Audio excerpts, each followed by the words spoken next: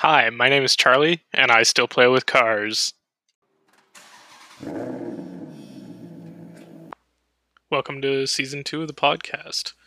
Um, so, what makes Gran Turismo so great? I don't even really know where to start with this one. Uh, the cars, the number of tracks, the soundtrack is amazing. Um, but let's get into the original Gran Turismo a little bit. So, the original Gran Turismo came out in Japan in 1997. So by the time we got it here in North America, uh, in May 12th, 1998, I kind of already knew what it was about and knew that it was really good, and I really wanted it. So um, I did end up getting it, and the second I put that disc into the PlayStation, uh, life changing. Knowing what a racing game could be, um, yeah, changed everything. And maybe made me a bit of a Sony snob.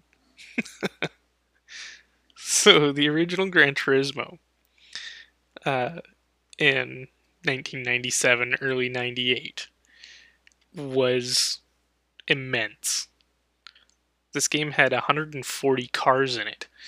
Um, to kind of put that into perspective, um, I believe it was the test drive game at the time, had 8. Yeah, 8 cars versus 140. Um, there was cars that I'd never heard of before in Gran Turismo, and that's saying something for me because I pretty much knew every car in existence at that time. And yeah, to be introduced to a Nissan Skyline GTR or a Mazda Demio. What the heck is a Mazda Demio? For those of you who are curious, the Mazda Demio ended up being the Mazda 2 here, but this was long before Mazda 2s. So, yeah, and I mean, like, there was everything in there from a 1967 Corvette 427 to the uh, Daihatsu Midget, which is just super cool. And then there was the music, the soundtrack that matched the feeling of the game, or maybe more aptly, made the feeling of the game. Um, it just, the whole atmosphere enveloped you. It was just, I hadn't played a game like it before, and the only ones that have even come close since have been other Gran Turismo games. Then there was the racetracks themselves and what they were used for. I mean, yeah, sure, racetracks, and they were used for racing, for sure. But maybe even more importantly, they were also used for getting your driver's license. So the game was set up in a way that the first few races, or the first set of races, you could kind of jump in and just do them. But then there were other groups of races that you needed to get specific licenses to be able to do, and that kind of created a progression in the game. But more importantly, the licenses taught you real world um, driving physics and were useful in driving real cars. And that's incredible, especially when you think of the time. I mean, this is 1998. So, if you remember 1998, computers weren't really all that uh, um, well, good. But Gran Turismo harnessed the power of the original PlayStation and admittedly pushed it to the limit and created not only stunning visuals but stunning physics. They made it so that cars in the game reacted like cars do in real life, and um, that really turned the uh, racing game genre on its head because never before were there cars that would do car things in a game. And maybe as a point of that, uh, the book that came with the game uh, had how to drive in the book. It had things about weight distribution and contact patch and uh, how and weight balance, how to come into a corner and apex a corner, and where to be looking at the exit and entrance of a corner, and when to shift gears. And it was just a very involving simulation, which maybe is why they called it the real driving simulator. Gran Turismo was very well balanced between game and simulator, though, and I think that's what made the original Gran Turismo such a hit.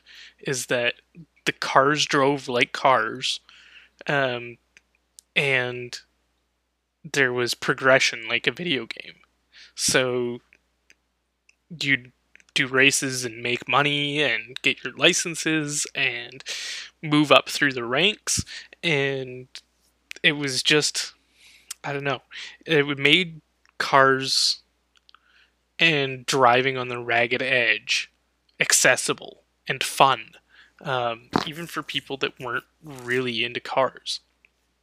And I think um, Gran Turismo as a franchise is very much responsible for getting a lot of people into cars that maybe wouldn't have been otherwise. And I think that is super, super cool. The original Gran Turismo was incredibly successful.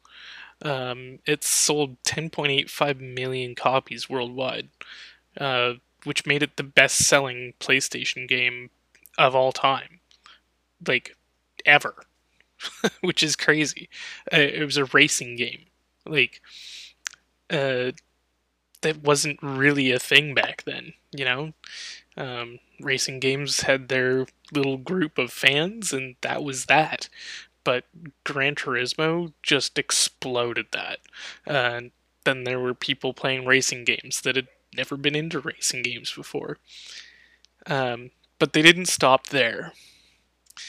There have been many iterations of Gran Turismo since the first one. We're coming up on Gran Turismo 7 now, and I can't even tell you how excited I am for Gran Turismo 7.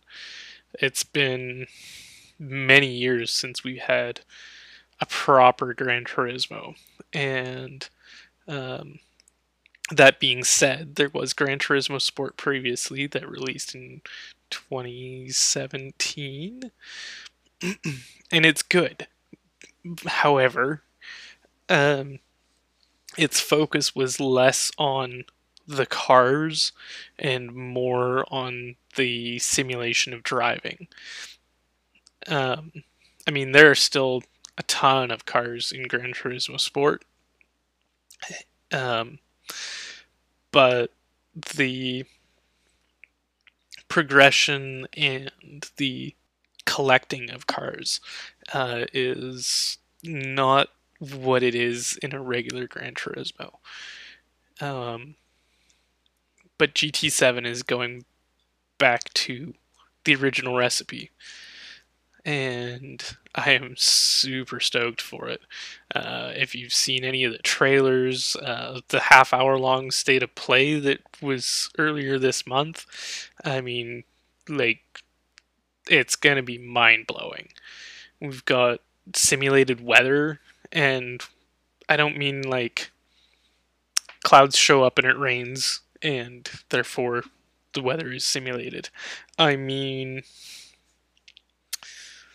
this is a little crazy, but um, they took atmospheric measurements of each place where there's a real life track, and the clouds will form and rain and dissipate the way they do in that area in real life. So if you're doing the 24 hours of Le Mans, the weather will change, and it will change exactly how it would if you were at Le Mans in real life, which is insane. And then to go further than that, uh, if you're again at Le Mans and you look at the sky at night, you will see the stars that you will see at Le Mans at night in real life. If you go to um, Mount Panorama, Bathurst in Australia, and you look at the night sky, you will see the stars as you would in Australia in real life, which is absurd. Just crazy. I mean, this is a racing game. Let's remember, I think the only other game that, or sim, that does that is maybe Microsoft Flight Simulator that has real time weather. And I mean, like, holy crap.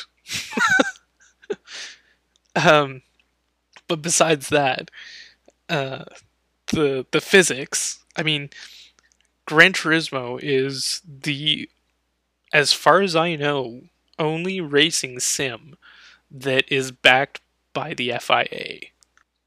And in case you don't know, the FIA is the Fédération Internationale de l'Automobile, is an association that was established in 1904 to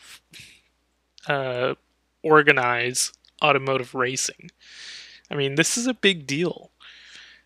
And Gran Turismo has the physics and the weight, for lack of a better term, to gain the respect and trust of the FIA. There are FIA Gran Turismo championships where drivers will race each other as they would in real life on Gran Turismo.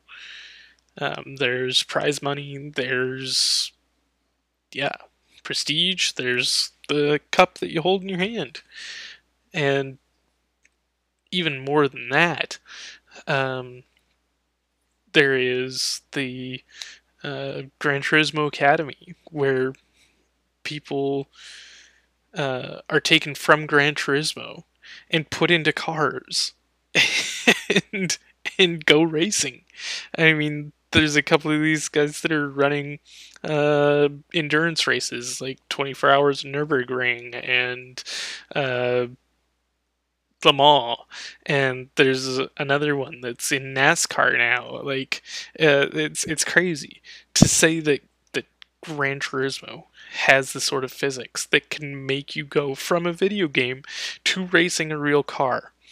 It's just a little mind blowing.